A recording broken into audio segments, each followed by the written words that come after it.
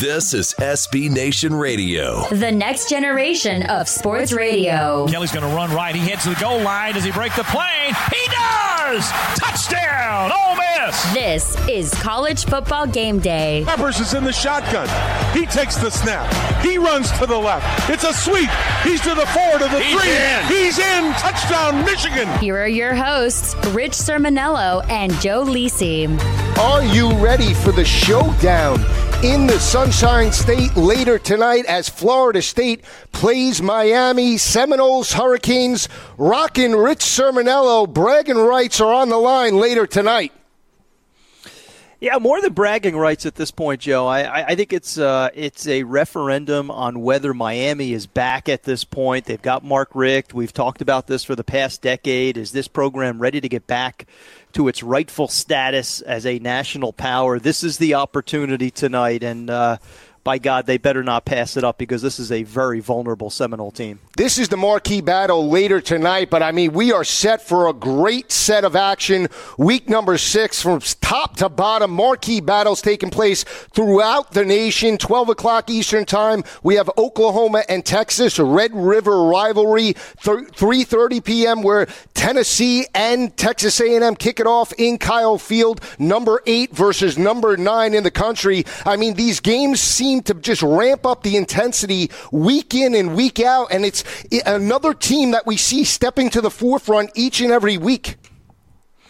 Yeah, I mean, this is an exciting time of year because we had September, a lot of good non-conference games, but now we start to really focus in on conference football to see who is going to make a run at a conference title, who's going to make a run at the playoffs, Joe, and now we start to have separation week after week. You talk about Tennessee, Texas A&M. We'll get into this in such great depth, but those types of games are going to decide, for instance, who is the chief contender to Alabama in the SEC. So a ton at stake.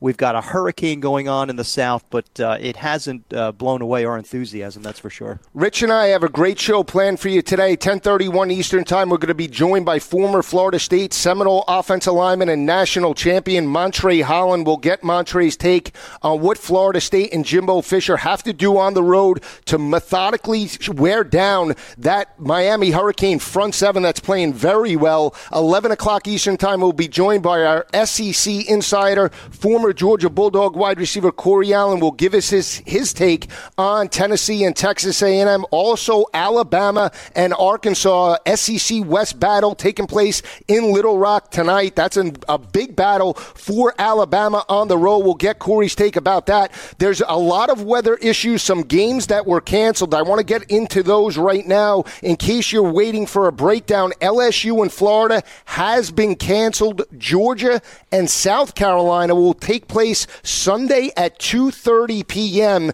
Sunday, 2:30 p.m. Georgia and South Carolina, game not being played today because of the conditions.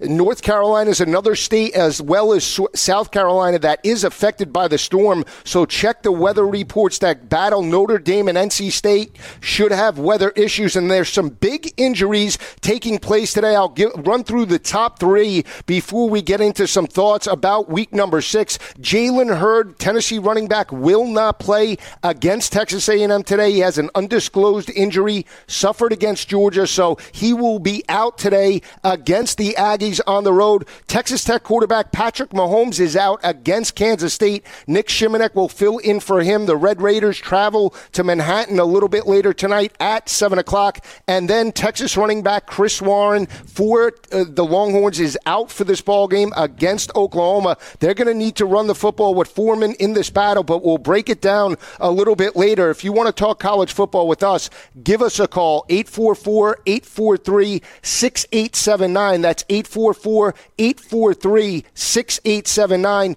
You could follow me on Twitter at GoForThe2. That's the number 2. You could follow Rich on Twitter at Rich Sermonello. That's CirMiniello. Some games that took place on Thursday night. Memphis trailed 13-3 at the half. They put up 31 second-half points to win that ball game against Temple, 34-27, and then 2 solid games last night. Tulsa knocked off SMU in overtime, 43-40. SMU playing very well under Chad Morris. And then the big one, Clemson rebounded in a big way after that victory against Louisville. A lot of people thought an emotional letdown. Did not happen in Chestnut Hill. A dominating performance against the Eagles, 56-10. Rich, that's where I want to start right now because we broke down that game last week against Louisville. Clemson stepped up. They made the plays that they had to. Deshaun Watson and that offense put up over 500 total yards, and the defense stepped up and contained Lamar Jackson when they had to, and this team seems to be peaking at just the right time. Yeah, I agree. Listen, put me in the camp, Joe, that said I thought this could have been a letdown game for Clemson. Obviously, the emotional victory over Louisville last week. You had the red bandana game at Boston College. It's a Friday night. It's an opportunity for the Eagles to make a statement. And I know they don't have the talent that Clemson did, but I thought on emotion alone this would have been a more competitive game. But that outcome bodes very well for Clemson because we know defensively they were going to have the upper hand over BC, but I expected them to struggle a little bit offensively. But what we're seeing now is Deshaun Watson is starting to click. Wayne Gallman is beginning to run the ball. He goes for 109 last night. And maybe the biggest development of all is over the last 2 weeks, Deshaun Watson making greater use of all of his targets, not just Mike Williams, but Deion Kane now has caught 4 touchdown passes in the last 2 games, and tight end Jordan Leggett playing well also. So to me, that was a statement win last night over Boston College at a time that they could have drifted backwards. They actually stepped up their game. And credit Dabo Swinney. He's a big game head coach, and more importantly, he knows how to utilize his playmakers. And I am in agreement with you, Rich. When you look at Clemson last week, they put up over 500 total yards of offense against Louisville, but the rushing offense as well. They put up 201 on the Cardinals' defensive front seven. They followed that up last night with 229 rushing yards on the ground. That's where they can really put pressure on teams on the perimeter, especially with Deshaun Watson's legs. We mentioned about that last week with Chuck Lynch entering that battle against Louisville. Deshaun Watson only rushed for 120 yards on the ground, no rushing touchdowns. In 2015, he rushed for 1,104 yards, 12 rushing touchdowns. This was an offense last year, 11 straight games with over 500 yards of total offense, and in 11 of the 15, they rushed for over 200 yards. So that's the other characteristic of this offense. And you mentioned Deion Kane. This guy stepped up, and I love how Dabo Swinney starts sprinkling in the playmakers. He did it in week number 1 with Ray McLeod. You mentioned Deion Kane. Over the last 2 games now, 7 receptions, 166 yards, 4 touchdowns. That's big. If he could step up, especially in the red zone, takes a lot of pressure off of Deshaun Watson and that offensive line. Yeah, and listen, the line is blocking better. A couple of sacks last night from Boston College, but over the last couple of games, line has been doing a good job. Such a plethora of weapons for Deshaun Watson. So, yeah, listen, it was a rocky September, but now you have the Louisville victory, you have the blowout of Boston College. You don't have many landmines on the schedule with the exception of Florida State, but Florida State is not playing like Florida State. So the path to a title and possibly another playoff berth for Clemson looks as clear as it has all season. And again, let's not forget the fact that not a good Boston College team, Joe, as you know, but that is a very salty defense. I mean, that is a defense that can shut you down at times. At every level, they have next-level players, so very impressive performance out of Clemson. Well, I was thinking about my top 4 coming into work today here and thinking about who I would rank from top to bottom, and it was very difficult for me. I think there's no doubt defending national champions, I put Alabama at number 1, but for me, I put Clemson at number 2 now because of the way they're playing. I see that they're progressing week in and week out. Number 3 for me, Rich, is Ohio State. Number 4, I'm going to surprise some people. I like Washington over Michigan right now. I mean, just for that dominating performance last week against Christian McCaffrey and Stanford, to me, that physicality on the defensive side of the ball, I give the edge to the Huskies right now. I can't argue with you, Joe. I don't think that's out of line by saying that. Obviously, Washington makes more headlines with Jim Harbaugh, but when you talk about weapons, On offense, I'll take Washington over Michigan. Myles Gaskin, Jake Browning is a better quarterback than Wilton Spate.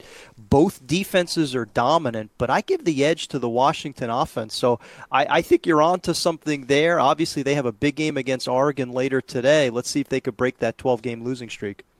Yeah, that's a great point, and we're going to be getting into all of these games today. The Red River rivalry, we're going to take a quick break. We'll be breaking down that, Oklahoma and Texas. Another marquee battle is BYU and Michigan State. We're going to break down that game. We're just getting started. Stay with us. This is Joe Lisi and Rich Sermonello live from New York, Fantasy Sports Radio Network.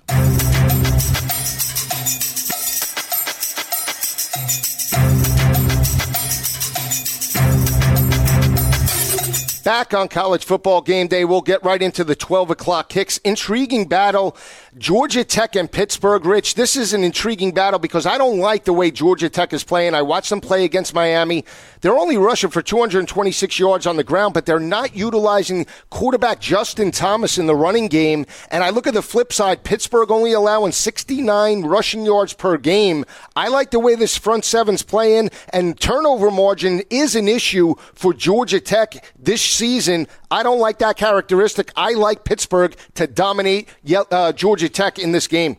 Yeah, totally agree with you. I don't like the way Georgia Tech is trending. I think Paul Johnson is in trouble, Joe. I would not be the least bit surprised if he is replaced at the end of the season. They're struggling in the triple option. I've mentioned before, not much star power on that defense. I mean, who do you really point to? Possibly P.J. Davis as a stopper. But Pittsburgh is still a solid football team. They were up and down in September. They can run the ball with James Conner. They have a veteran quarterback in Nate Peterman. And although the numbers don't reflect it at this point, a lot of defensive talent to stop that triple option. I agree with that assessment. I think it's a coast for Pittsburgh. I think they go ahead and win this game by at least 2 touchdowns. And I've said this about turnover margin. After 1 or 2 weeks, if they're negative in turnover margin, that can be fixed. When you start seeing it in week number 6, it's a trend, and that's something that I don't like. When teams turn over the football, they give up their opposition short fields, and I don't understand why Justin Thomas is not being utilized in the run game. They're trying to pass and work him off of play action. That's not their game, and that's why they're only rushing for 226 yards on the ground. They need to be up around 300 with the triple option. Yeah, I mean, that is the identity of that football team. I mean, everything Georgia Tech over the past 6 or 7 years has been rooted in the triple option, and that for the past 2 seasons has struggled.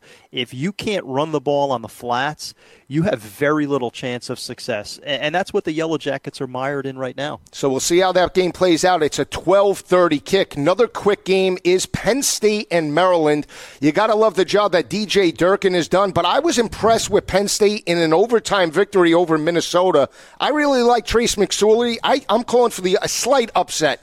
I like Penn State. We have about 30 seconds, Rich. It's a fascinating game. I mean, if you like regional recruiting in that area, this is a very important game. Huge for Maryland, which is 4-0. It's a fascinating game for DJ Durkin. I think it'll be competitive throughout, Joe. Yeah, we'll catch this game on the back end. We're going to take a quick break. We have some marquee battles still to talk about. This is Joe Lisi and Rich Sermonello on the Fantasy Sports Radio Network. You're listening to College Football Game Day on SB Nation Radio. Here are your hosts, Rich Sermonello and Joe Lisi. Live from New York, the Red River rivalry, Oklahoma and Texas. Bragging rights are on the line in this one. Charlie Strong's job is on the line in this one. Bob Stoops with an unbelievable victory in Fort Worth. I mean, it's like college basketball now, Rich. I mean, Oklahoma trailed 21-7 before building a 25-point second-half lead to hold on 52-46 over TCU. This is an intriguing battle. Yeah, it is on many levels, Joe. I mean, this is, if you like hot seat chatter, this is for you. Texas obviously has the hottest of the hot seat coaches in Charlie Strong, but you know, Bob Stoops is not making any friends with the boosters down in Oklahoma. This is a very important – I'm not suggesting he's on the hot seat or in danger, but this is a huge game for Bob Stoops as well. Both teams are 2-2. Neither team is playing defense. Both teams have lots of options offensively. So I would expect to see a high-scoring, extremely emotional game. And you have to wonder at this point, I mean, if Charlie Strong loses this game, there's talk that he would make it to the end of the season. But is there anything that he can do over the final 7 regular season games to get his job back in 2017? Absolutely not, in my opinion. And we mentioned, just in case you didn't know, Chris Warren, running back for Texas, out for this ball game, will not play. They could have used him because they're averaging 261 yards on the ground. When you look at this battle last year, Texas rushed for 313 yards against that Oklahoma Sooner front 7, but they were able to get to Baker Mayfield, sack him a number of times in that ball game. And I look at this Oklahoma team right now. They're giving up only 130 rushing yards per game, but the way that secondary was attacked by Kenny Hill and that offense in the second half, vertically on seam routes, Rich, Texas is going to have to stretch them early to open up running lanes with Foreman. This is an intriguing battle because you want to see how it plays out. Turnover margin is another issue for both of these teams. Oklahoma last year was +9 in turnover margin. They entered this game -4. Texas last year was +11 in turnover margin. It all came at home. They were +12 at home, -1 on the road. They're -4 now entering this battle. They're going to need to force turnovers to create a short field. And more importantly, I think if you're Texas, you have to score first to take time off the clock and keep Baker Mayfield on the sidelines. And listen, scoring first is going to be huge because you need momentum. After the last 2 games that Texas has played, obviously both losses, Cal and Oklahoma State played very poorly, lots of ineffective tackling in the open field, special team struggles. These kids have heard all about it. They know that the situation that their coach and the entire staff is in. They need to get off to a fast start. They need to get the crowd on their side. They need to get Shane Buechele confident in his first game in Dallas. So to me, just so many different storylines. I love anything that involves coaching. I love anything that involves something beyond the field. This is a big game that affects both of these universities. I agree with that statement, and I'll tell you this about, and it's intriguing because you look at 2 defensive coaches in Bob Stoops and Charlie Strong, known for their defensive philosophy, defensive mindset. Well, here's Oklahoma entering this battle, averaging 39 points per game. Their defense has given up 35 points per game. Yeah. You look at Charlie Strong's offense, they're averaging 41 points per game, and their defense is allowing 38 points per game. I mean, that's untypical of defensive-minded coaches, but we've seen it now with the transition of the spread offense. You need to run the football effectively when you have a lead to keep opposing offenses on the field, off the field, and keep your defense fresh. These teams don't know how to do that, and that's why their defenses are wearing down at key points in big ball games. Again, I like Texas in this matchup just for their ability, and they need this game. But again, I could see it going either way. I'm just not sold on Oklahoma overall as a whole. I know they put up a dynamic effort last week in Fort Worth, but I still like Charlie Strong over Bob Stoops in a big spot. Listen, I think it comes down to want to, especially on the defensive side of the ball. Which of these teams want this game more? Which defense is able to step up and make stops at critical moments in the game? I like Oklahoma simply because they have the better backfield. They're healthier in the running game. You have the veteran quarterback in Baker Mayfield versus Shane Buechele. So I like Oklahoma. I look at that point spread, though, and in a game where there's not a ton of difference between these 2 teams, I think it's a little bit high at 10-10 plus. So I think this will be a competitive game throughout. I think Oklahoma wins it. I'm pretty convinced Oklahoma wins it. I'm not sure if they get into the double digits, though. Here's the thing about Oklahoma, too. I mean, 4 games, 13 sacks. They allowed 2 sacks last week against TCU. Charlie Strong will mix up defensive front coverages and in terms of stunts and schemes to get pressure on the perimeter on Baker Mayfield in this matchup. He has to. He cannot allow him to pick apart his secondary that's given up 274 passing yards to opposing offenses. He cannot allow that to happen.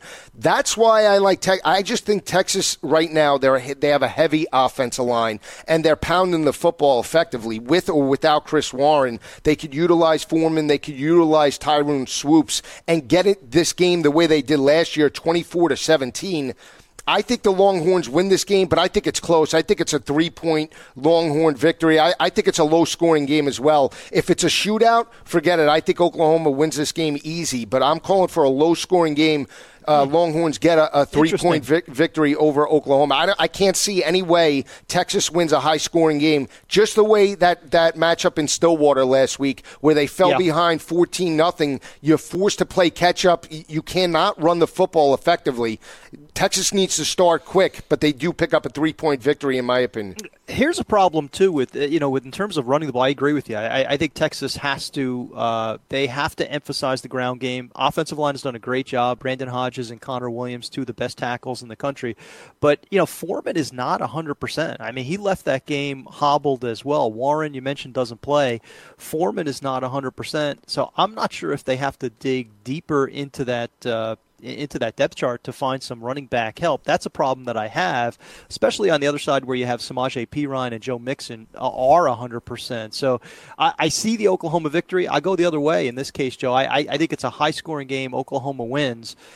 Pulls away late. I have in the neighborhood of 41-33 Sooners. Interesting. We'll see how that game plays out. It is a 12 o'clock kick and less than 2 hours away, Oklahoma and Texas. We'll turn our attention to an intriguing matchup in East Lansing. BYU and Taysom Hill, after an unbelievable game in Provo a week and a half ago, 58-56 over Toledo, faces an angry Michigan State team after they lost that ball game in Bloomington, 24-21 overtime loss to the Hoosiers. They now limp back home, losers of 2 straight.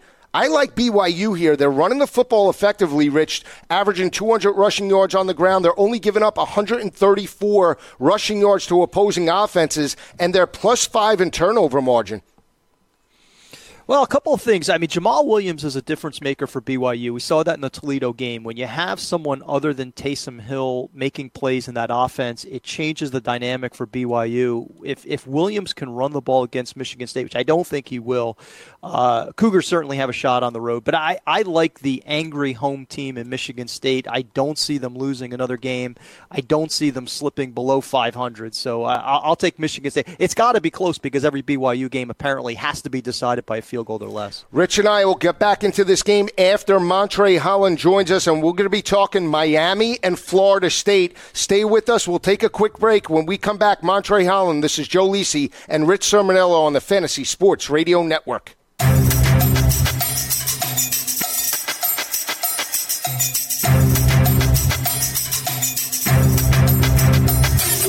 Back on College Football Game Day, Rich and I were talking Maryland and DJ Durkin against James Franklin and Penn State on the road today. Intriguing Big Ten battle.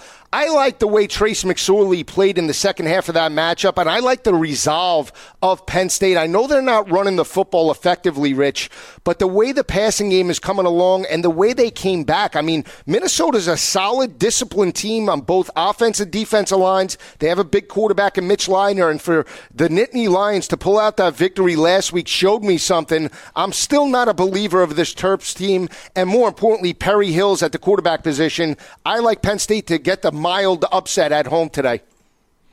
Would that be an upset? I mean, is Vegas saying that would be an upset? I haven't actually looked at that. Yeah, line, I mean, right now, Maryland, a slight favorite on the road. I mean, I know they got the victory a couple of years ago, but to me, it's a slight upset. I'm calling for Penn State to win this game. Yeah, listen, I think Penn State wins the game, but I think this is highly competitive. I'm not a big fan of Penn State. Obviously, we know that their linebackers have been banged up all year long. Could create some openings for Ty Johnson, the young running back from Maryland, who just was unstoppable last week against your Purdue Boilermakers. So, yeah, I think Maryland has a lot of confidence. I don't think they have an abundance of talent, but this team is beginning to peak. Second year with DJ Durkin, so the philosophy is set a lot at line. I mean, I think the Terps will be fired up to go into Happy Valley. A Terp win would not shock me at this point, but I think at home I see Penn State holding serve. Yeah, so we're both on Penn State. We're going to be bucking heads. Don't worry, Rich. I'm saving it. It makes for great radio, but I'll save that for a couple of segments down the road. But what I want to talk about right now is 2 games in North Carolina, Notre Dame and NC State, and North Carolina and Va Tech. please check the weather reports.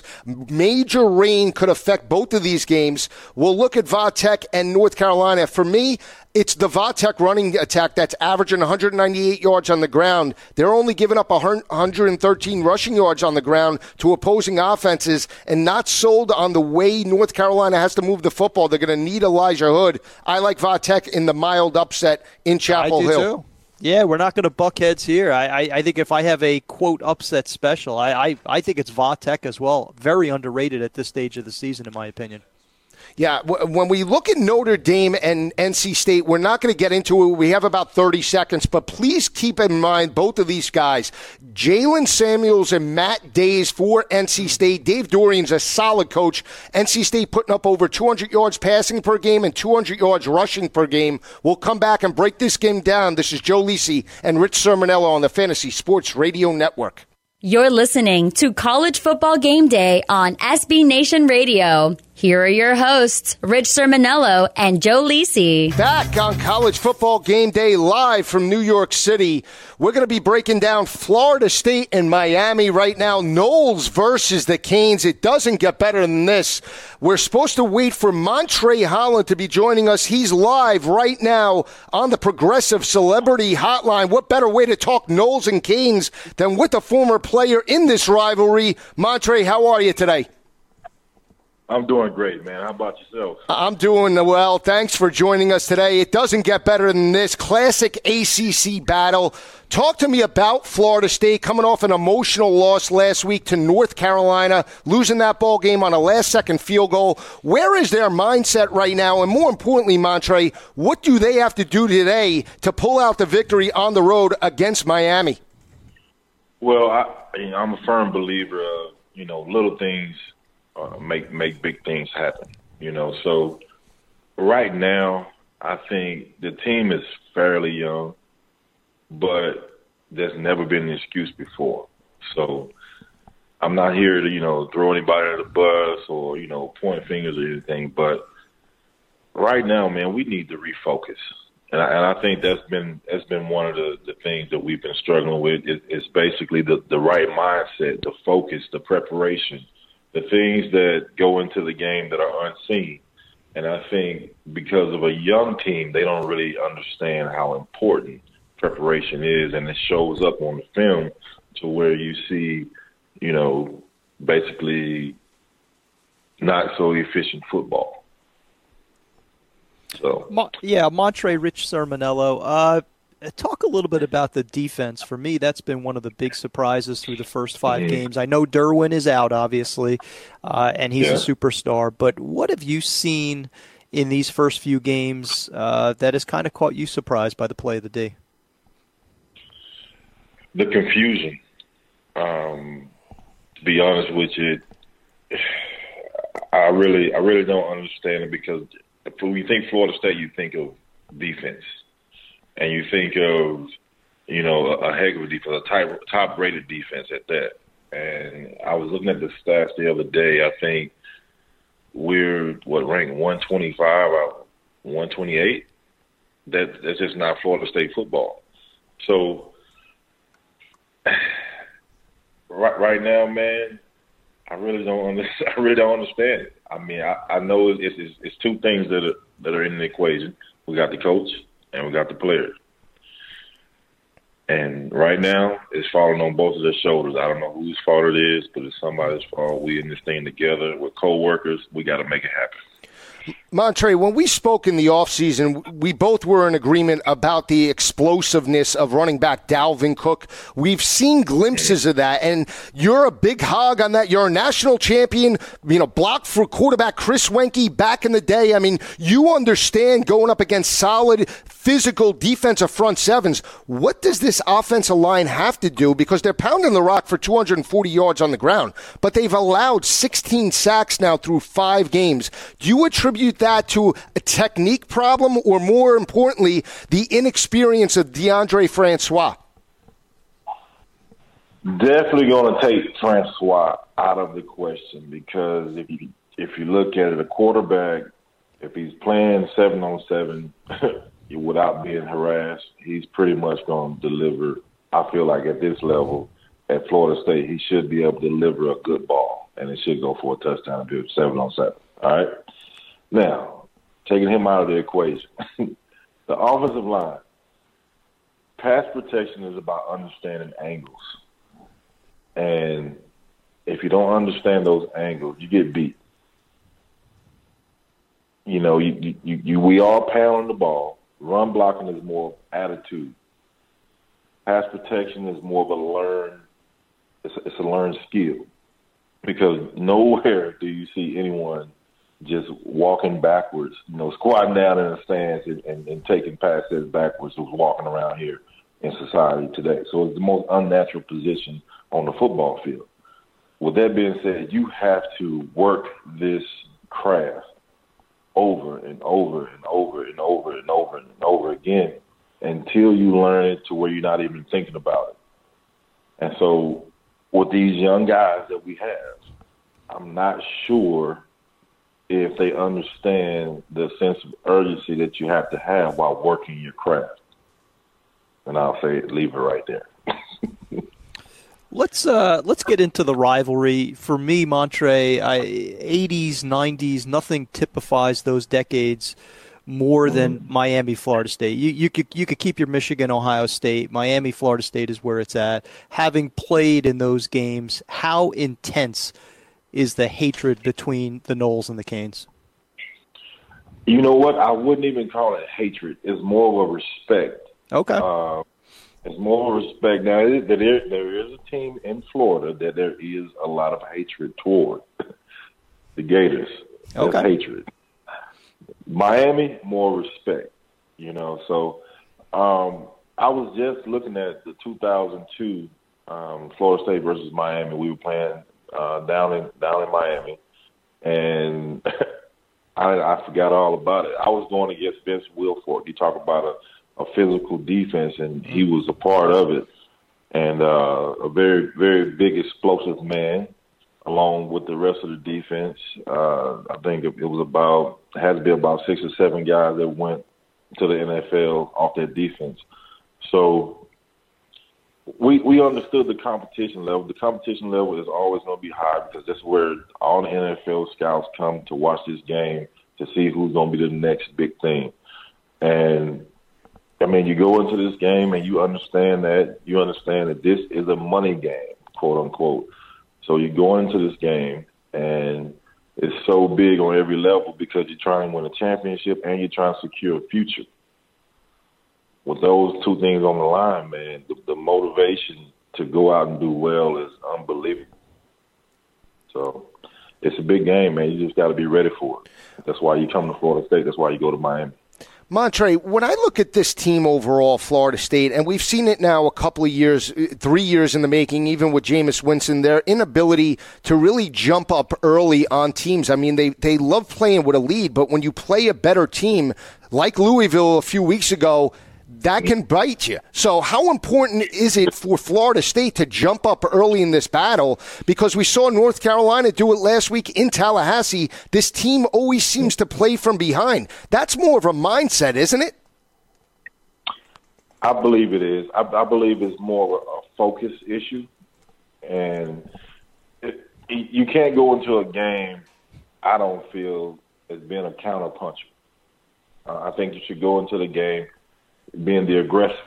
And I know playing against Mark Richt, which was my offensive coordinator, I know how he thinks because I was in the same meeting rooms with him. He's going to come into this game saying, we're going to jump on them early and we're going to keep our foot on their throat for 60 minutes. That's how we're going to beat the Florida State Seminoles. And if you wait till halftime to make those adjustments, it's going to be bad.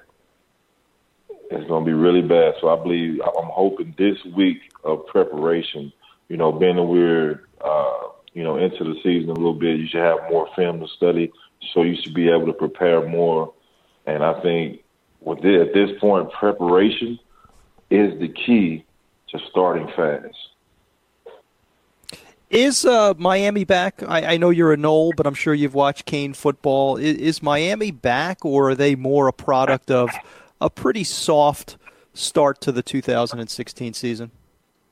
I think they're still trying to find themselves. I mean, you got to look at it. They're still trying to learn their head coach and how he responds to things that come up in the season. And I don't really think Miami, when you say Miami is back, you got to understand what back means. Back means 6 first-rounders on the defense, 5 first-rounders on the offense. I mean, it was so much talent that you were playing against in Miami that it's more, you would think more of Alabama right now. You know what I mean? Montre, great information. We're going to keep you to the next segment. Stay with us. This is Joe Lisi and Rich Sermonello coming back with Montre Holland on the Fantasy Sports Radio Network.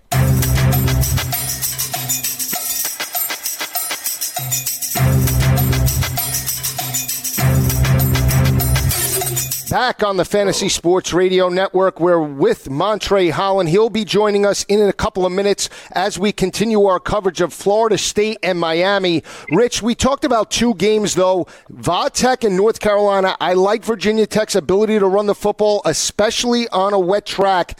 I don't see Mitch Trubisky in that offense, a finesse offense, moving the football effectively. And the fact that Elijah Hood is nicked up in this ballgame, I like the Hokies to win this ballgame. Yeah, I do as well. I think this is a potential coming-out party for people who don't know Justin Fuente. This could be a game that the nation really looks at and says, you know what, there might be someone other than Tom Herman that even larger programs could be interested in. I think, if it wasn't for the weather, I'm disappointed that the nation would not going to really have an opportunity to see Gerard Evans, who has played very well over the past couple of weeks. Junior college transfer quarterback, mobile, good passer, developing nicely in that Fuente offense. Unfortunately, pending the weather, I think a lot of those playmakers could be shut down, like Isaiah Ford as well on the outside this afternoon. And Bucky Hodges, we'll see. I mean, Gerard Evans is a big guy, too. He goes about 242 pounds, so they have the advantage if they want to run Evans as well on the perimeter over Trubisky, who's more of a pocket passer. The other intriguing battle in North Carolina is 2 finesse teams, Notre Dame on the road in Raleigh against NC State. But I like the way Dave Dorian is coaching this team. Like I said, they're rushing for over 200, passing for over 200. Matt Days and Jalen Samuels, and a physicality on defense that I saw step up against Wake Forest last week. I'm not sold on Notre Dame. I don't care if they dismantled Syracuse in MetLife. I like NC State at home, especially with a wet track today. Yeah, the one thing I disagree with vehemently is the Dave Doeren assessment. Dave Doeren has not been successful in Raleigh over the past couple of years. If you look at his record against quality opponents, it's somewhere in the neighborhood, Joe, of 2-20 against FBS opponents with winning records. So he has feasted on subpar competition. I think we'll see that today. I can't see him getting that quality win over Notre Dame. They have been close, and after he took over that program, though, Rich, the cupboard was bare. I mean, they almost knocked off Florida State a few years ago. They had Clemson on the ropes. So I disagree with you on that statement because NC State only allowing 99 rushing yards per game. I saw the physicality last week. Wake Forest with Clawson, undefeated team, and they stepped up and really shut them down. We'll get back to this game when we come back. We'll take a quick break.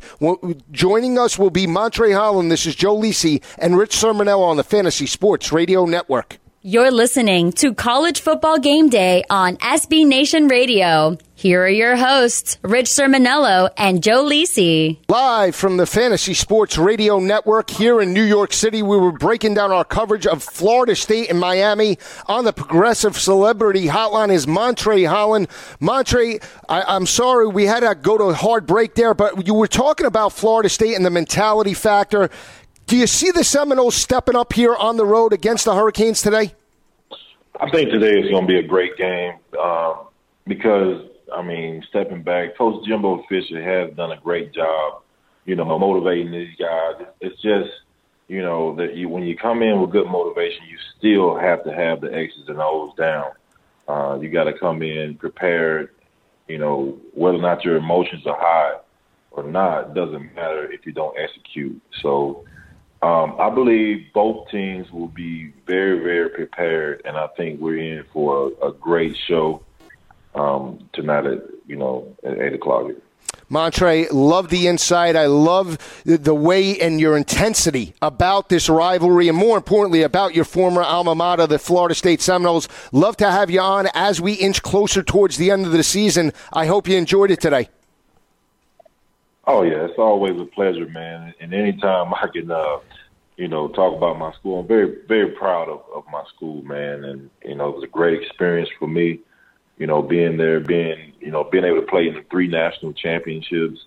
Only won one, but the experience of being there was amazing. The experience of being around the guys that I was able to be around. I mean, it was a great thing for me, and join the brotherhood. So I'm very, very excited. Still excited about Florida State football, but we just got to get it back on track. Have a great weekend, Montre. That was former Florida State offensive lineman, national champion, and big-time NFL player for Denver and Dallas and Chicago, Montre Holland. Rich, I mean, great insight. You heard it. It's not a hate factor. It's a respect factor of Hurricanes and Seminoles. You can hear that in his voice, which I really love. That speaks to the intensity of the rivalry. I mistakenly used the word hatred. He corrected me and said, no, the hatred is actually reserved for the Gators, which I didn't realize that. But he did talk about just how much this game means, not just in state, but for the futures of a lot of these young men. I mean, this is a money game. This is an opportunity to showcase your skills to the next level, to scouts at the next level. And, one of the things I didn't get to, but I think he probably answered for me, was, is there any chance that Florida State, now with a couple of losses, out of a possibility of winning an ACC title or getting to the playoffs, any chance they're a little bit flat tonight? And because it's the Canes on the opposite side of the field, I just don't think there's any chance of that. I agree with you. They have won since 2011. They're 5-0 by 14 points per game. Here's the breakdown for me when I look at this matchup. Offenses are putting up points. I mean, Florida State, 41 points per game. Miami, 47 points per game. Defensively, Miami has the edge by far. I mean, they're only giving up 11 points per game, only giving up 115 rushing yards on the ground and 137 passing yards to opposing offenses. But here's what I look when I look at Miami's offense right now. One-dimensional, in my opinion. They're only rushing for 111 yards on the ground. Somehow, some way, I think Florida State can make them one-dimensional. I love Joseph Yearby. I love Mark Walton. But I look at the competition as well. I mean, Florida State's played Ole Miss. They played North Carolina. They played Louisville. And not to take away from Miami's victories. Here's the other factor. I'm a huge Bulldog fan. Mark Richt in a big game. We saw a big game last year in Athens Sanford Stadium against Alabama. Team came out flat. We saw in the cocktail party against Florida. Team came out flat. So he's at his alma mater. Is that an issue for the Miami Hurricanes to maybe just limp through and just walk in thinking that they're the Hurricanes in this battle?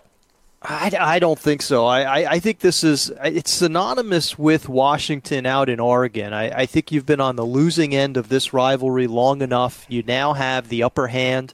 You're the higher-ranked team. I think you're going to seize the opportunity. Disagree with the statement about being one-dimensional. I mean, Miami has run the ball exceedingly well with Walton and Yearby, 7 yards a carry, along with the passing of Brad Kaya. So I don't think that's an issue. One point I think I want to echo that you mentioned is, listen, the Florida State defense has been terrible. Charles Kelly, the defensive coordinator, has to do a better job. But look at the quarterbacks they faced. I'm not trying to give them a pass, but you face Chad Kelly. You face Lamar Jackson. You face Quentin Flowers. Last week it was Mitch Trubisky. This week it's Brad Kaya. So it's not as if they've played the softies that Miami has. They have been tested against some of the best, most dynamic quarterbacks in the country. That is a factor in why that defense is playing so poorly. Yeah, that's a great point. And you look at the flip side of Miami's defense, they're only allowing 51% completion percentage to opposing quarterbacks. I mean, that's unbelievable. You talk about the yards per carry for Miami. They're holding opposing offenses to 2.6 yards per carry. So, I mean, when your defense can hold offenses to under 3 yards per carry, you're forcing third down and long situations, and that's a problem for opposing offenses. Again, when you have a redshirt freshman quarterback, I don't care how athletic he is, if you put him in third down and long situations consistently, more times than not, your defense is going to get off the field and give the ball back to your offense.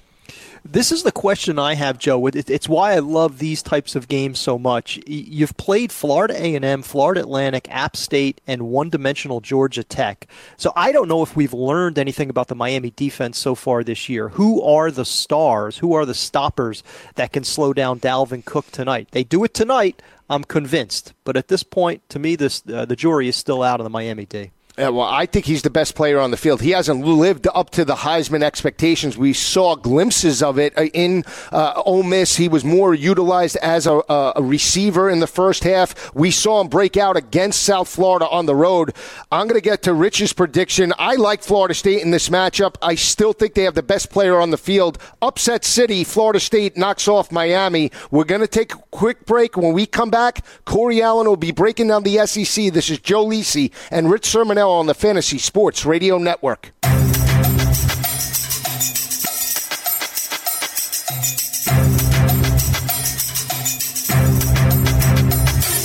Back on the Fantasy Sports Radio Network, talking Notre Dame and talking NC State. Rich and I are bucking heads. He's not high on NC State, so I'm assuming you're going with the Fighting Irish. I'm loving the Wolfpack at home in Raleigh. 99 rushing yards per game to opposing offenses. I love the way the front seven played, Rich, last week against Wake. It's Wake Forest, Joe. I mean, listen, I know Wake Forest was unbeaten heading into last week. You liked Wake Forest last week, and I liked NC State. I did. I did like Wake Forest last week. You're right, and thank you for bringing that up. But I mean, let's not hang our hat on a win over the Demon Deacons. I'll go back to the fact that Dave Doran has been perennially unsuccessful at competing against the better teams on the schedule. Now, I don't think Notre Dame is a juggernaut this year, but they clearly have more talent than the Wolfpack. They have the better quarterback in Deshaun Kaiser over Ryan Finley. Now, I do like some of the Pack players. You had mentioned Jalen Samuels, one of the most versatile players in the country. Matt Days, terrific running back. But this team just doesn't get it done in big spots, and I know they want this victory over Notre Dame. It's a big spot to them. Doran has not proven the ability. He has not been a good coach at NC State. I don't buy that rhetoric at all.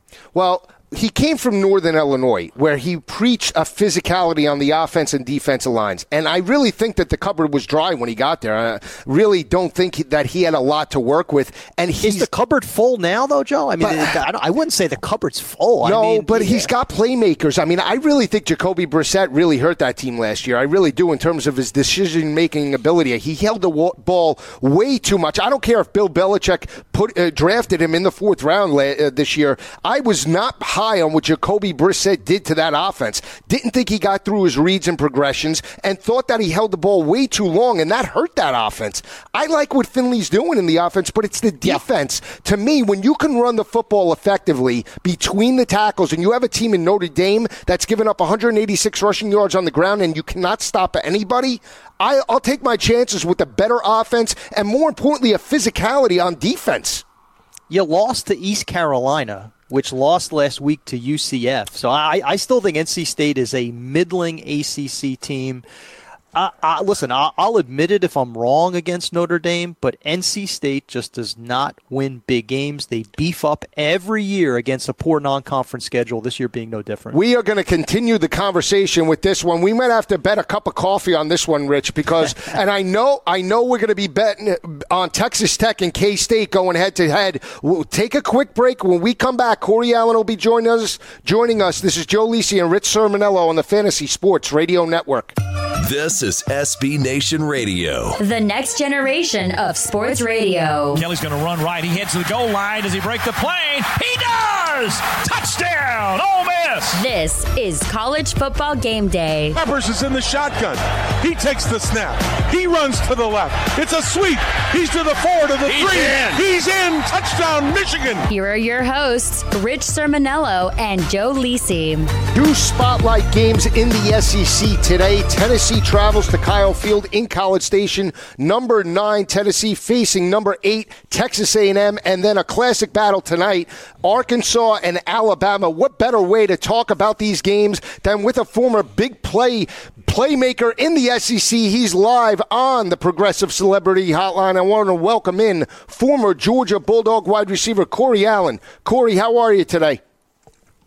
Hey, Joe, it's Storm Central down here in SEC country. Hurricane Matthew has made his presence known, but we're still going to play a lot of good quality, high-end football down here, so we're ready. We're going to patch up these fields, and we're going to get these kids ready to play some competitive ball. Tennessee, with a monumental, Corey, upset of Georgia in Sanford Stadium, a miraculous Hail Mary to win that ball game 34-31. I know your heart is bleeding after that victory by the Vols. Butch Jones and the crew now travel to Kyle Field to take on the upstart, undefeated Texas A&M Aggies. Want to get your thoughts on what this team has to do. They're going to be without their playmaker, Jalen Hurd, at the running back position. But talk to me about this team overall with Butch Jones. Can Josh Dobbs and the crew get the upset win on the road? You're exactly right, Joe. For me, as a Georgia Bulldog, it's hard for me to count the Tennessee Volunteers out at this point. Right now, they've shown that they have the wherewithal to win close games and tough matchups. And the matchup that they have today at Kyle Field against the 12th man and the Texas A&M Aggies should be no different.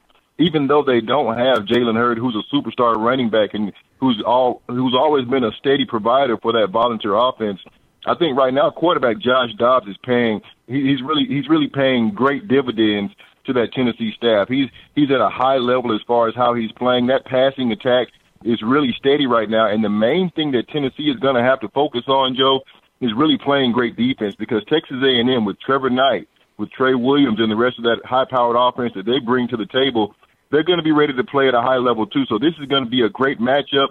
Tennessee's going to have to overcome replacing that starting running back, but I believe they're going to have to come together as a unit, and that's Butch Jones' job, to pull those kids together to see if they can overcome just another step of adversity. Corey, Rich Sermonello, obviously we'll talk a lot about the quarterbacks in this matchup. I love the game because of the defensive ends. Could you just touch on the impact that a Myles Garrett, that a Derek Barnett, a Deshaun Hall can have on this afternoon's matchup? Well, Garrett and Barnett are special players when you just speak about those two individually. What the pass rush really does is help to dictate the pace of the game, because if they're affecting your quarterback, then neither one is going to have time to really take those deep drops and have that time in play action so that we can see the big plays. So when you look at Garrett and Barnett, these are kids that they're going to have a great opportunity to impact the game, whether it be the scheme, if they're going to do a lot of blitzing from the outside, or if they just try to make impact plays on their own by forcing the running game to be more prevalent. Because I think if you have impact defensive ends, it really hinders the offense, because it really prevents you from doing two things. Rich, when you consider running at the edge and the perimeter, these defensive ends aren't going to allow you to get that edge. And at the same time, your quarterback, whether it be Josh Dobbs or Trevor Knight, will be in jeopardy on a 5-step drop, because these kids are going to pin their ears back, and they're going to come after that quarterback. Corey, when you talk about Trevor Knight, I mean, the one thing that I look at in terms of his decision-making, he's a more mature quarterback this year than we've seen in years past at Oklahoma, where he had a tendency to force balls into coverage. But his mobility is a big factor in this ballgame, and a main reason why, in my opinion, Texas A&M has only allowed 5 sacks through 5 games. Talk to me about his running ability, because he's only completing 54% of his passes, but it's his ability to put pressure on opposing defenses on the perimeter that, in my opinion, I like Texas A&M because of that advantage. Well, that is a clear advantage. Even if you look at the versatility of Josh Dobbs, I think Trevor Knight might be a much better instinctive runner.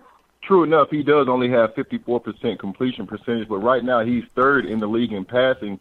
So because of his ability to get in and out of the pocket, he does still make plays down the field. He's much more mature than he was at this point in the season than he was to start the season. He's doing a much better job of having a pocket presence and making his plays in the pocket. His mobility is always going to be a factor, because on the defensive side of the ball, when you face Trevor Knight, he's going to have the option to run or pass, so you have to keep your head up and you have to keep your eyes on those wide receivers. But the mobility that he's shown just in this season alone has been key in Texas A&M, moving the ball down the field, and especially on 3rd down. That's when he's the biggest threat. When you can move the chains on 3rd down using your arms or your legs, that's always going to cause problems for a defense. Corey, the Tennessee secondary, soft the past couple of weeks, soft in the Georgia game last week, struggling without Cameron Sutton, their star cornerback. former receiver. You know receivers as well as anyone. Talk a little bit about those A&M receivers getting healthier, so deep, so talented, and the impact that they can have on the game today.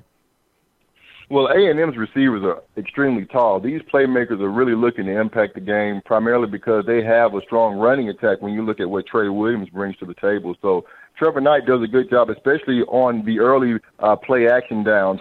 Whenever Coach Sumlin puts his quarterback in a position to go play action on the early downs, those usually tall, big, strong wide receivers are going to be a great matchup against what is really an untested Tennessee secondary. When you lose a kid like Cam Sutton, a local guy here to the Atlanta area, a local kid that has played a lot of snaps and done a lot of great things for the Volunteers, that's going to be an area of concern for Tennessee. So I anticipate Coach Sumlin and Trevor Knight and the rest of that receiving core to really look up and try to take advantage of the matchups because A&M does a great job in isolating the receivers, but they also do a great job with that play-action pass to keep those defensive backs on their toes because the receivers that they have can really create a lot of big plays. And the one thing that you don't want in this game, an 8-9 matchup on your home field, as far as A&M is concerned, is you don't want Tennessee to hang around and really feel like they can win the game. So I believe the passing attack is going to be key, especially in the early part of the game because right now both of these teams are going to try to feel each other out,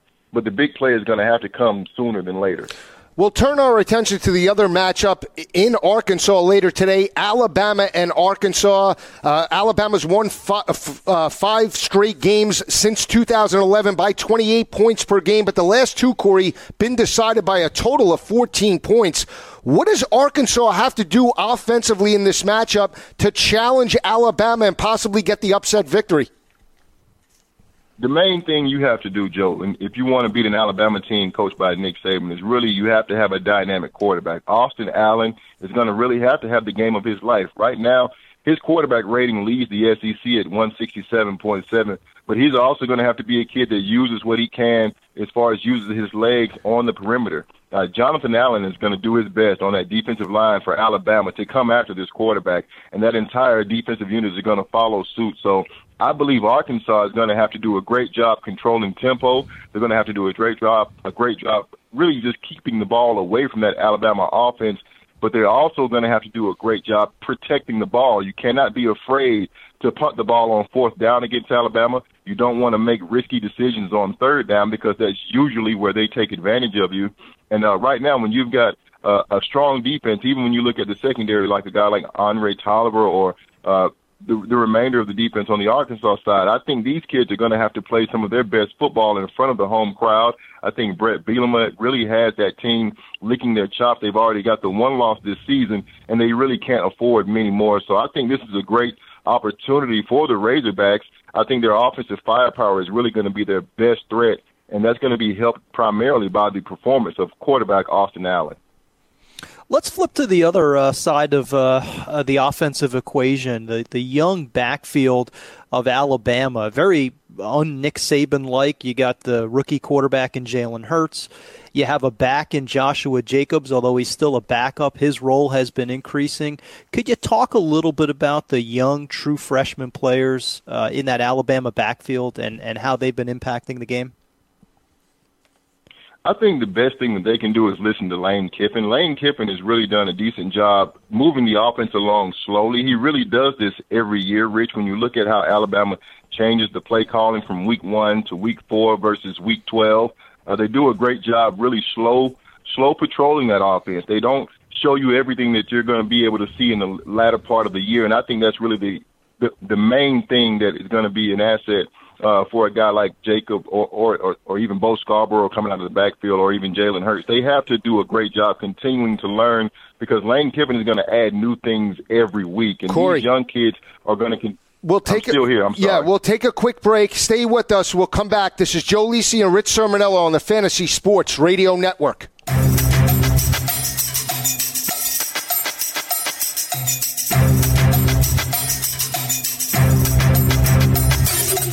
Rocking and rolling through week number 6. Rich and I are bucking heads. We have Corey Allen live on the line. He'll be joining us in the next 3 minutes.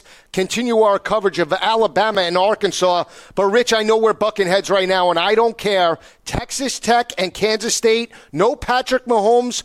Nick Simonek is making the start. They dominate this matchup over Kansas State. Great call with Kansas State. They lost by a point to West Virginia, but this is a team that struggles with finesse offenses, and to me, Texas Tech has way too much speed for the Wildcats later today. I don't have a problem, Joe, with Simonek taking the ball today. He played very well last week in reserve after Mahomes was injured. And listen, Cliff Kingsbury is the quarterback whisperer. I have no problems with a backup playing in this regard. But Texas Tech doesn't play any defense. So for me, this is an opportunity for Jesse Ertz to play better, Charles Jones, the running back, Dominique Heath. The Kansas State playmakers who have not been able to bust out all year, they bust out against Texas Tech. They're at home in Manhattan. I think Kansas State wins 34-28. Listen, K-State has got a terrific defense. We saw that last week against West Virginia. We'll see it again today against Texas Tech. All right, here's where I'm disagreeing with you with Kansas State. You said playmakers, they don't have any really. This offense is predicated on running the football. Kansas State hasn't played anybody, and if you're going to judge Kansas State on that victory or that loss wait a second. They haven't played anybody. How about Stanford? They lost Stanford. That game. They haven't beaten anybody. But don't say they haven't played anybody. But that's my point against Kansas State. We look at this team as an elite team in losses. They haven't beaten anybody. And when you look at this matchup against Texas Tech last year in Lubbock, they fell behind 28-7 on the road and were forced out of their game plan by Patrick Mahomes and that offense. And that's why I think it's a speed problem. I pick Kansas State right above Kansas. I don't think they have the playmakers legitimately to play with the teams in their conference. I think this is a team that's going in the opposite direction. And more importantly, I don't think that Texas Tech overall, you look at their rush defense, they're only giving up 166 yards on the ground. Last year, they were up around 270, Rich. So that's the difference. We'll continue this conversation, I'm sure, Texas Tech and K-State. But I like the Red Raiders to get the upset today. Joe, you're filibustering right now. And real quick, you got to Kansas State hasn't beaten anybody. Who has Texas Tech beaten? Wait, where's their quality win? Is that the Louisiana Tech win? No, but they played Arizona State. They played Arizona State. And they lost. But they played very well. And they beat sure. But giving up 68 points, that's very well. We're coming back with this. We are coming back with this conversation right now. We're going to take a quick break. This is Joe Lisi, Rich Sermonello, Texas Tech and K-State. Corey Allen up next. Joe Lisi on the Fantasy Sports Radio Network. You're listening to College Football Game Day on SB Nation Radio. Here are your hosts, Rich Sermonello and Joe Lisi. Alabama and Arkansas live on the Progressive Celebrity Hotline is former Georgia Bulldog wide receiver Corey Allen. Corey, we were talking about quarterback Jalen Hurts and his ability in the system. What does he have to do tonight against Arkansas to get it done on the road? He's going to have to convert, Joe. He's going to have to move those chains on third downs. He's going to have to find Calvin Ridley, and he needs to minimize mistakes when he plays in a rough environment on the road. Jalen Hurts is by far the most talented quarterback, if you ask me, my opinion, on that Alabama roster. And I feel like Coach Kiffin needs to continue to allow this young quarterback to grow in that system. That way he will continue to minimize the mistakes. Right now, Alabama does a decent job on third down, converting just around 47%. So I think Jalen is going to be the key, especially on third down, which is always the big down in these games. Who's going to make mistakes and who's going to minimize them? Corey, obviously, Brett Bielema wants to run the ball. He always wants to run the ball. He's got a pretty good offensive line, too. I look at players like Dan Skipper, their center Frank Ragnow, one of the best run-blocking centers in the country. Any chance that Arkansas can control the line of scrimmage, develop a little bit of a running game with Raleigh Williams? Well, there is a chance. I mean, you definitely have the outside chance. Sometimes you never know what's going to happen on any given Saturday. As far as the percentages, it doesn't lend to that fact. But Arkansas has a chance, but they're going to have to be strong in trying to dictate that pace. They're going to have to do a great job of forcing their will on Alabama, which sounds impossible. But you can't run away from that beast that stands right in front of you, especially when it's wearing crimson and white. So I think Arkansas is going to have to do a great job being creative in the running game. They're going to have to not only run on the edge and use that perimeter, but they got to find ways to run between the tackles. That way the linebackers on the Alabama side are going to have to step up like a Reuben Foster and really attack the running game, because if they don't find the running game a threat, then they're going to just pin their ears back, blitz that quarterback, Austin Allen, and he's going to have a lot of trouble going against a secondary that really knows how to perform when the pass rush is doing well. Great insight by Corey Allen, Rich. It was unbelievable. I know he's picking Tennessee, and he likes Arkansas to keep this game close. I think Texas A&M blows them out. I really do. I think the speed of Travion Williams, I think the speed on the perimeter. I'm not sold on Tennessee's defense, especially in run support. They've given up a chunk of yardage to App State. They've given up a chunk in the first half to Florida. And more importantly, they really haven't played a complete start-to-finish game of football. I mean, it's either been one half, a first-half performance, a second half. To me, I like Texas A&M's defense, and more importantly, they're holding opposing offenses to 33% on third down conversion. So I like Texas A&M to dominate, and I think Arkansas loses a very close game against the Alabama Crimson Tide. Now, I would agree with you on both regards, Joe. I think right now it's a referendum on Texas A&M today, playing so well on both sides of the ball, more consistent, more complete program. Tennessee's a little scary. I mean, a team that gets that level of confidence, they have some magic, they have some mojo. That's somebody that's hard to bet against. But I think when I look man for man, talent for talent, I think Texas A&M is the better team right now. Trevor Knight outplays Joshua Dobbs, and I tend to agree. I think Arkansas is going to be fired up. I think that offense has a little more firepower, a little more diversity than in recent years. I believe they'll struggle defensively against that Alabama offensive line, but I think it'll be competitive with an Alabama victory. So I do agree with you. Well, here's the thing about Alabama that they're going to have to attack is that secondary of Arkansas. You look at this battle last year in Tuscaloosa. Arkansas held a 7-3 third quarter lead before they let that lead slip. They allowed a big play to Calvin Ridley that really opened up the floodgates and allowed Alabama to cruise in that battle in the fourth quarter. But they were in that game from start to finish. You remember Brett Bielema faked a punt when they were down 10-7 in that battle, really cost field position. So he's a riverboat gambler, and he has his teams ready. And the way they played in the first half against A&M leads me to believe they can run the football against a solid defensive front seven with Raleigh Williams. And that was a competitive game in the first half, Joe. If you recall, Texas A&M just kind of took flight in the second half, ran away. That game was closer than the final score indicated. And, Arkansas has Williams. They have the beefy back in the ground game that Bielema likes. But I also like some of their weapons in the passing game. Jeremy Sprinkle, 6'6", 256 pounds, big-time, next-level tight end. Keon Hatcher is a playmaker on the outside, the wide receiver. So, listen, it's hard to throw the ball on that Alabama secondary, and I understand that. But Austin Allen does have a good array of weapons to possibly get in the end zone, possibly keep this game close. At the end of the day, far too much talent on the Alabama side. But you also have the rookie quarterback in Jalen Hurts going to Fayetteville tonight. That is not going to be an easy spot for him on the Tide side.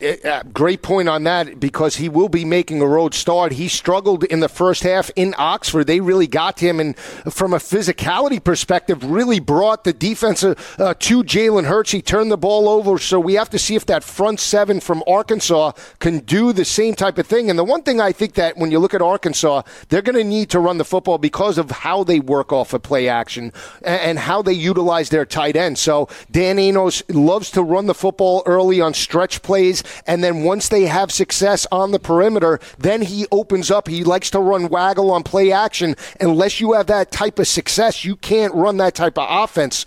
Alabama only giving up 68 rushing yards per game, so we'll see how that matchup plays out. The other thing I wanted to talk about when I look at Tennessee is their offensive line, Rich. 10 sacks allowed already, and the lack of pass rush on the defensive side of the ball. They got 2 sacks last week against Jacob Eason in Georgia. I think it was 3, actually. But they only have 8 sacks through 5 games now. Bit of a surprise, too. Dietrich Wise, heading into this season, he, for me, was one of the players that I thought was going to have a salary run senior year, still might, but he's been surprisingly quiet, the defensive end. Offensive line, I do like. A lot of those sacks occurred in the opener against Louisiana Tech. They have plugged those holes over the past month or so. And watch the run blocking. I mentioned Frank Ragnow, the center, one of the most dominant run blocking pivot players in the country. He's somebody I'll be focusing on this evening. Another intriguing SEC battle that Rich and I will be talking about in next segment is Gus Malzahn and Auburn traveled to Starkville to take on Dan Mullen and the Bulldogs.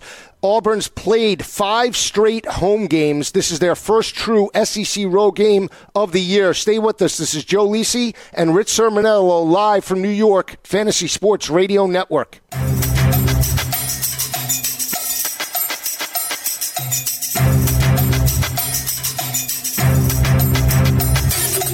Back on Fantasy Sports Radio Network. Rich and I were chomping at the bit, Texas Tech and K-State. I'm continuing because I want to get my points in, Rich. I know we're bucking heads.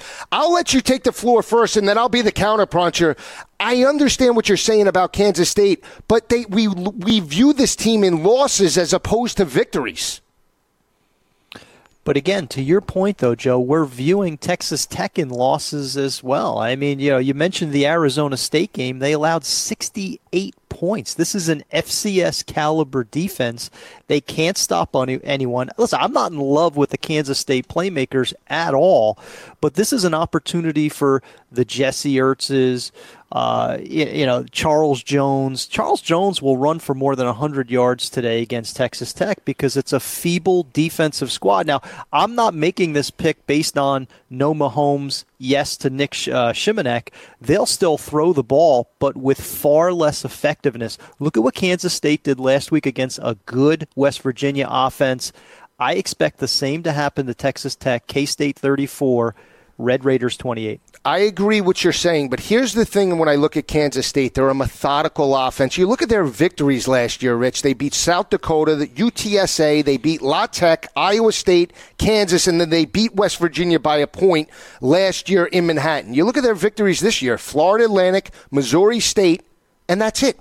And then you look at Texas Tech this year, they beat Stephen Austin, La Tech, and Kansas. So horrible. But again, they have quality wins from last year. Look at who they beat last year. Arkansas. Joe, it's 2016. But it's we got to focus on 2016. I understand, but it's the same type of personnel. It's from a speed perspective. This Kansas State team, when teams play into them, meaning they allow them to bleed 8 minutes off the clock and kick a field goal, you're playing a K-State type of team. Texas Tech will not get into that type of game. Kingsbury will not get into that type of game against Bill Snyder, especially on the road. They're going to put the pedal to the metal, and you're going to see might have no choice. But you're going to see Jesse Ertz fall down by 17 points and forced to play catch-up, and that's what I'm saying about this team because they're in a high-powered conference. That's all I'm saying. If Texas Tech starts fast, I agree with you. That would be out of character for K-State to have to try to come back. Totally agree. I just think that they're gonna dictate the tempo, slow things down, which is going to frustrate the heck out of Texas Tech. When we come back, we have two games on tap that we're going to be breaking down: Vanderbilt and Kentucky, Auburn, Miss State. Stay with us. This is Joe Lisi, Rich Sermonello, breaking down week number 6 on the Fantasy Sports Radio Network. You're listening to College Football Game Day on SB Nation Radio. Here are your hosts, Rich Sermonello and Joe Lisi. Back on College Football Game Day, you thought we forgot about the marquee battle in the Pac-12. Washington and Oregon in Autzen Stadium later tonight. You look at this battle, Oregon's won 12 straight over the Huskies, but the Ducks are underdogs for the first time since 2009, Rich, when they faced the USC Trojans. I don't see a scenario where this is a competitive game, and I know this is where we all get sort of picked off at times. It looks almost too obvious. It looks like a gift, but Washington and Oregon are heading in completely opposite directions. The physicality of the Huskies, how they played against Stanford. Oregon is reeling, playing absolutely no defense. It looks like they're going to be starting a rookie quarterback in Justin Herbert. I just don't see how Washington doesn't put a foot on the jugular and not just win this game by double digits, but by multiple touchdowns. I would be very surprised if this is a competitive game in the fourth quarter. I love the Huskies in this battle. I mean, you look at the physicality perspective of the way they brought it to the Cardinal. Unbelievable. They shut down Christian McCaffrey. This is the team that's number 1 in sacks and number 1 in turnover margin. Those are two huge statistics when you look at a finesse offense and defense in the Oregon Ducks, because Oregon needs to play with a lead. But again, against the physical offense and defensive lines, they don't play very well, and they haven't played very well in recent years. You can look at that bowl game where they jumped out to a 31-zip lead over TCU and wilted in the second half. I'm not a big proponent of Mark Helfrich as a big-game head coach. I love this defense of Washington overall. That's only given up 12 points per game. Myles Gaskin averaging 4.9 yards per carry. Jake Browning, the way he came on in the system, completing 70% of his passes, 17 touchdowns, 2 interceptions. I think Washington wins this game by 20 points, Rich. I'm in agreement with you. I just don't see any way Oregon pulls out this victory, even though it's a rivalry game. Yeah, the only way that this is competitive, in my opinion, Joe, is if intangibles enter the picture. Oregon is home. Oregon has won 12 in a row. Washington may be reading their press clippings a little bit after the whole nation falls in love with them following that Stanford victory. That is the only way. When I look at matchups in this game, I agree. I have it exactly at 20. I have it Washington 44, Oregon 24. This is an 8-point game. I would expect to see this line really go into the double digits by the time kickoff this evening at 7:30 Eastern. It's going to be interesting to see how it plays out because Washington needs this game to really propel itself. If they could dominate this game, even though Oregon is not where they were in years past, it's still Oregon. It's got that, I want to say, that luster where, if you could beat Oregon in Autzen Stadium, even though Colorado did it, it just holds a lot of weight with those voters on the West Coast. So if they could dominate this matchup, look for them to really solidify that third or fourth spot within the playoff. I just don't see any way Oregon wins this game. Too much finesse for me. They're giving up 210 rushing yards per game and 280 through the air. I think it's a field day as well, but we'll see how it plays out. That's why they play the games. They'll be wearing those retro throwback webfoot unis today in Eugene. I mean, just it's the 147th type of uniform that Oregon has. I mean, that's why the kids go there. They love the field, love the unis by the Ducks.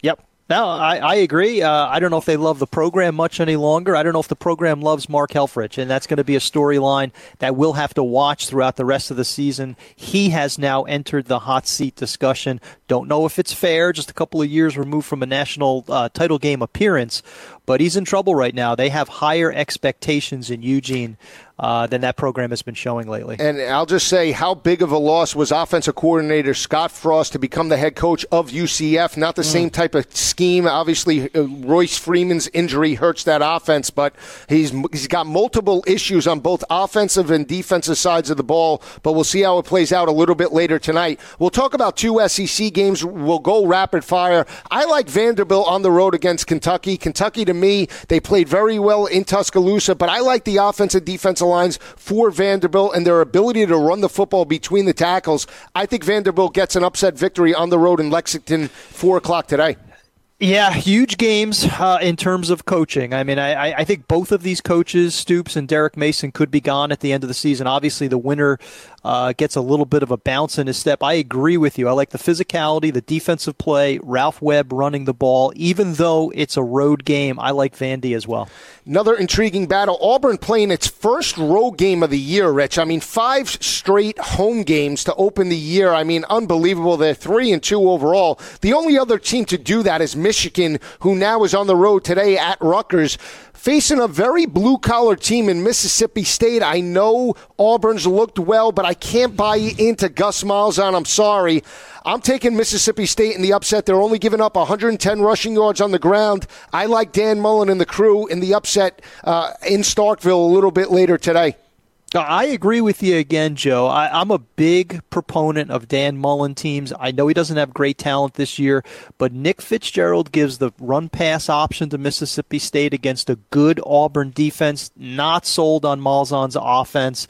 So I'll take Mississippi State at home. Didn't realize this was the first road game of the year for Auburn, but that's a big factor as well. It's unreal how they schedule this. Of course they're 3-2. When you play 5 straight games on the Plains, sure. I mean, you have an advantage. Michigan, too.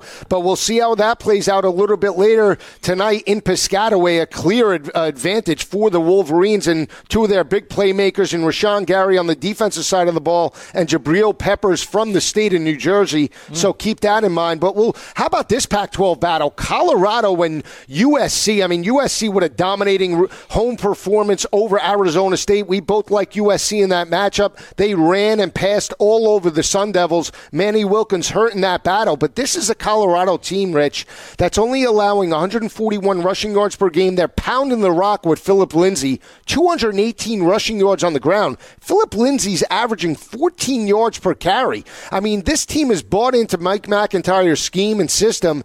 They're a solid team that inched into the top 25. I like them to get the victory today against USC, 4 o'clock this afternoon.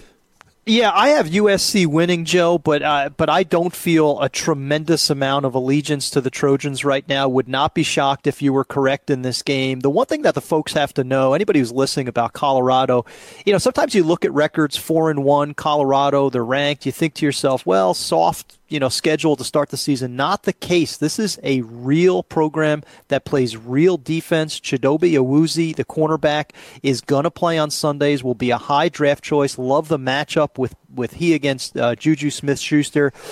I like USC only because I think that dynamic has changed with the insertion of Sam Darnold behind center. The offense looks to be more diverse, more unique. You're now starting to get backs like Justin Davis more involved with the game. So I think USC is trending in the right direction. I think this will be a very competitive game. I have it USC 30, Colorado 28, but would not be the least bit shocked if Colorado wins. And if they do, Joe, you got to seriously start talking about the Buffs winning the Pac-12 South, which is amazing. Great point. I mean, I really like what he did at San Jose State, and I'm so happy. Again, we talked about Willie Taggart with South Florida, and we talked about Butch Jones with Tennessee, the administration allowing these guys to keep their recruits and get the type of players that they want. It wasn't easy after John Embry left, and Eric Bieniemy, former standouts for the university. Bieniemy was the offensive coordinator. Embry was the head coach, but they brought back their type of guys. They just didn't allow them the opportunity to get their type of players there. And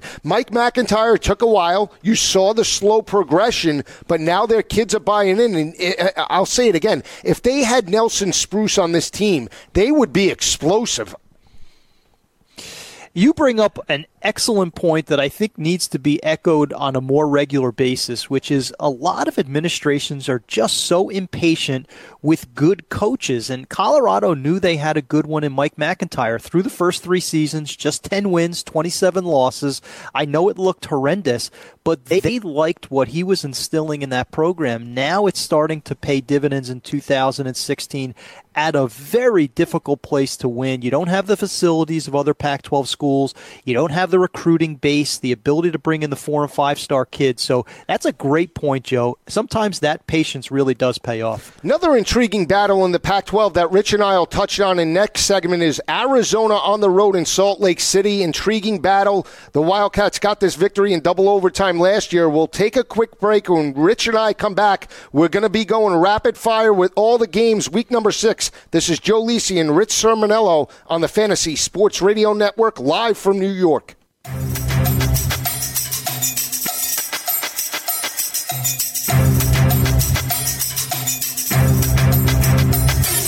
Rich and I are going to go rapid fire on as many games as we can possibly get. If not, hit us up on Twitter at GoForThe2 and at Rich Sermonello, CirMiniello. Rich, here's an intriguing Pac-12 game. Utah and Arizona, when you look at this battle overall, I mean, it's an intriguing battle. I'm sticking with the better team in my opinion. I like Utah at home tonight. I agree. I mean, I tend to err on the side of the Utes in general. Very well coached in Kyle Whittingham. Folks I've been talking to at Arizona, Joe, say that we're entering a borderline dumpster fire in Tucson. I think this is a struggling program. You have a lot of discontented team players in that locker room. So Arizona heading in the wrong direction. They suffer another difficult loss tonight in Utah. Upset special. Washington State on the road over Stanford. Rich, this team is rushing for around 161 yards a game. Last year it was 80 yards per game. A considerable jump in the way they're running the football, which allows them to really hold on to a lead, something that Mike Leach didn't have in his days there in the early part a few years ago, more importantly in his days at Texas Tech. But you look at Washington State's rush defense, only giving up 130 yards on the ground. They pushed Stanford to the limit at home last year. This year in Palo Alto, Luke Falk and the crew get it done. Would not surprise me. I think that's good analysis, Joe. I think it's very good analysis. I wonder where the heads of Stanford is right now. Washington State coming off a big victory. Now, listen, you're not going to run the ball the way you did against Oregon, obviously, as you will against Stanford. But I think this is a very competitive 60-minute game. I think Washington State will be in it throughout. They've got the better quarterback in Luke Falk, and you got a very good coach in Mike Leach. So I think this is a toss-up game. And that's a problem on the farm. If you're struggling with Washington State and you're Stanford, it could be a rough season. Quickly, Michigan and Rutgers, high number, 30.5-point favorites. There's no doubt to me Michigan wins this game, but the last time they were here in Piscataway, they lost this battle 26-24. These guys hate each other. Chris Ash and Jim Harbaugh for the satellite camps, Rich. I know they're coming off a pasting to Ohio State in Columbus, but I think Rutgers plays Michigan very tough inside the 30.5 today.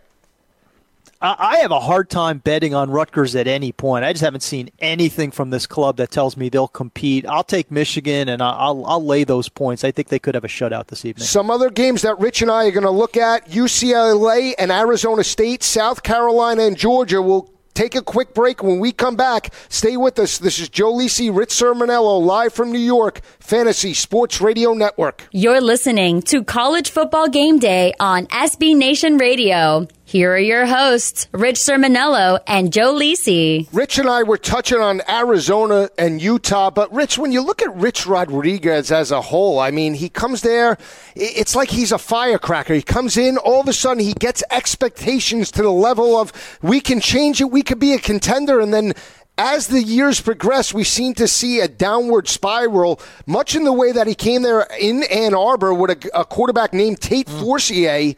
I'm seeing the same type of results now on the desert in Tucson.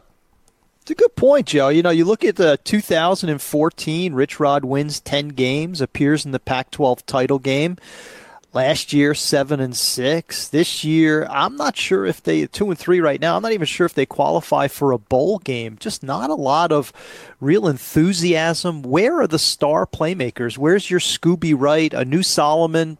Partially because of injuries, he has flatlined in the program. So I agree. I think there's been a real sort of a plateau that has taken place under Rich Rod at Arizona. It's incredible when we see this game play out because, again, it's a contrast in styles. Again, Utah struggles with speed teams. So if you could jump up early on them and force them out of their comfort zone and force Troy Williams and that offense to come from behind, you have a shot. Now, they did that last year at home in Tucson, got them into an overtime game, and then they pulled off that victory. So that's what I like to see when you see Utah play overall. Can they dictate tempo? They usually do in Salt Lake City. Yeah, to me, this is a poor man's version of Oregon versus Washington. I look at the game similarly. You have the speed of Oregon, you have the speed of Arizona versus the physicality of Washington and Utah. I'll take the physicality, particularly at home. Tough loss by Utah last week, the goal line stand against Cal, but so good at the line of scrimmage, so dominant on the defensive side of the ball. They're gaining a little bit of maturity, Joe, in the offensive backfield now that Troy Williams, Zach Moss, they continue to play one game at a time, getting a little bit better. So I think they dominate Arizona. I'm just not buying the Wildcats as a team that could bounce back in the second half of the year. Yeah, we'll see how it plays out. 10 o'clock start in Salt Lake City. Here's a game. It will be played tomorrow. Note, Sunday at 2:30 on the SEC Network, Georgia and South Carolina. You look at the last 5 games, Georgia has played South Carolina very tough. But South Carolina is 3-2 over the Bulldogs and have won those ball games, Rich, since 2011 by 11 points per game. It's a rivalry game. These teams, recruiting-wise, hate each other. And more importantly, Will Muschamp and Kirby Smart, former teammates, Will Muschamp wants to bring it to Kirby Smart. He's the more experienced head coach. And more importantly, I think he's got the slightly better defense at home in Columbia. Does he have enough offense? That's my concern, and that'll be my concern with South Carolina throughout the balance of the season. Georgia obviously took it on the chin against Tennessee. This game used to mean a lot. I think it really it speaks to how far these programs have slipped, that we're not paying a ton of attention to it, but they have the better young quarterback in Jacob Eason. You have the better stable of backs, whether Nick Chubb is 100% or not, Sony Michel, Brian Herrien. So I like the offensive superiority of Georgia.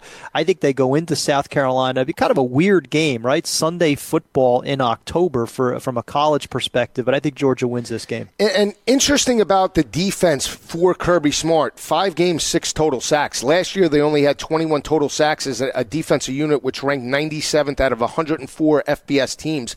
And you look at their offensive line, 5 games, 15 sacks allowed. How much of it is to Jacob Eason's inexperience in terms of his reads and progressions, where he wants to go with the football? We'll see how it plays out because, again, it's a rivalry game, and both of these coaches, yeah, they're teammates, but they want to win this game bad because now the pressure's on their program. Even though South Carolina in a rebuilding phase, Will Muschamp has a lot of pressure as a head coach now because a lot of people didn't think he would get this job and shocked by the hire. So I'm going with the slight upset. I'm not sold on the Bulldogs. Another thing, Rich, offensively only averaging 26 points per game in back-to-back years. Last year it was 26 as well, their lowest total since prior to 2008. Former offensive coordinator Mike Bobo, now the head coach at Colorado State. How much of that factors into that scoring output by the Bulldogs?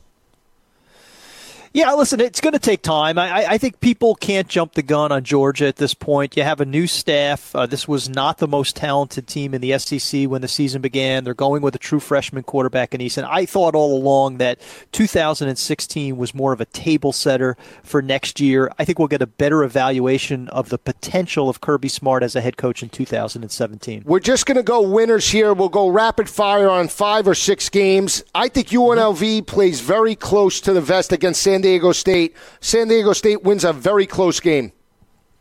I disagree only because I think the Aztecs are angry after their last loss against South Alabama. I like Oregon State to challenge California. California wins, but it's very close in Corvallis. Agree. Cal coming off an emotional win against Utah. Gary Anderson's got a tough job at Oregon State, but Cal still has defensive holes. I think that's a competitive game. I love the physicality of Utah State on the road against Mike Bobo and the Rams. I like the way Kent Myers played last week in Boise. I like Utah State to pick up this victory convincingly, double digits. Make that 2 of us. I agree with you, Joe. Another intriguing battle we'll look at right here, Fresno State and Nevada. It's an intriguing one. I think Nevada at home, Fresno State making strides, but still not sold on their physicality, especially in run support. How strange is that with Tim DeRuyter, too? I mean, there was just a couple of years ago, he looked like he was getting primed for possibly a Pac-12 or certainly a Power 5 job, and he has really hit some hard times. Good coach, but right now he's in the middle of a difficult career skid. Last game I'll say before we go, and we'll catch it on the back end, Arizona State plays UCLA very, very tough. For Rich Sermonello, this is Joe Lisi. Stay with us. Follow us. Hit us up on Twitter. Follow us each and every Saturday, 10 a.m. to 12 p.m. For Rich Sermonello, this is Joe Lisi. Enjoy the games. Have a great weekend, everyone.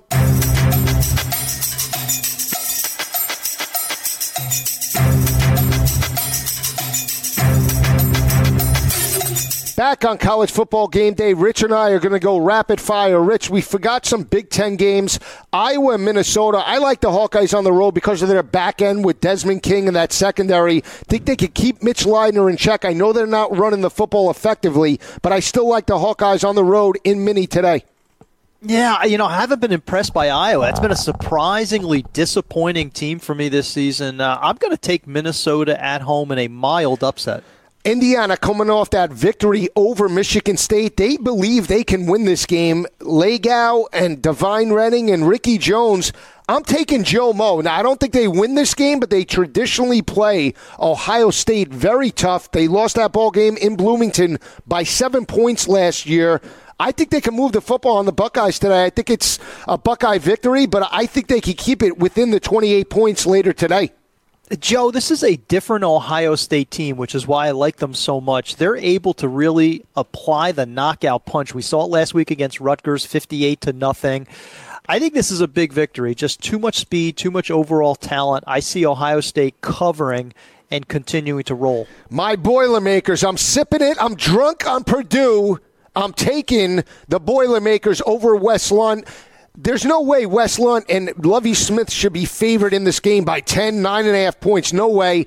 They're in a major rebuilding phase. I know they played well, and I picked them last week to keep that game very close in Memorial Stadium. They did just that. They have the emotional letdown. Purdue and David Blau strike the upset. You're just not giving up on the Boilermaker. I think at this point, Joe Lisi would be picking Will Purdue, Frank Purdue, anything Purdue associated. I don't understand where your mindset is. I can't pick that team at this point. They're horrendous. They'll be without a coach in a couple of months. I'll take Illinois at home. I'm looking for the days of Vinny Sutherland and Drew Brees to come back to West Lafayette. Another game, Rich, Houston and Navy. I just see way too much speed for Houston. Navy not running the football the way they used to, especially since Keenan Reynolds went to the NFL. Greg Ward is the best player on the field in that defense, led by Taylor. Just a sack machine. Way too much Houston. I think they dominate this game. Yeah, how about Ed Oliver on the defense of Houston, a true freshman playing about as well as any rookie in the country this year? Listen, Houston wins. Navy's kind of tricky. In Annapolis, I would never look past the midshipmen. I think this could be a competitive game for a couple of quarters before Ward and the rest of the team take flight in the second half. We're just getting started. Stay with us each and every Saturday. For Rich Sermonello, this is Joe Lisi. Enjoy the games. Tweet us. Have a great weekend, everyone.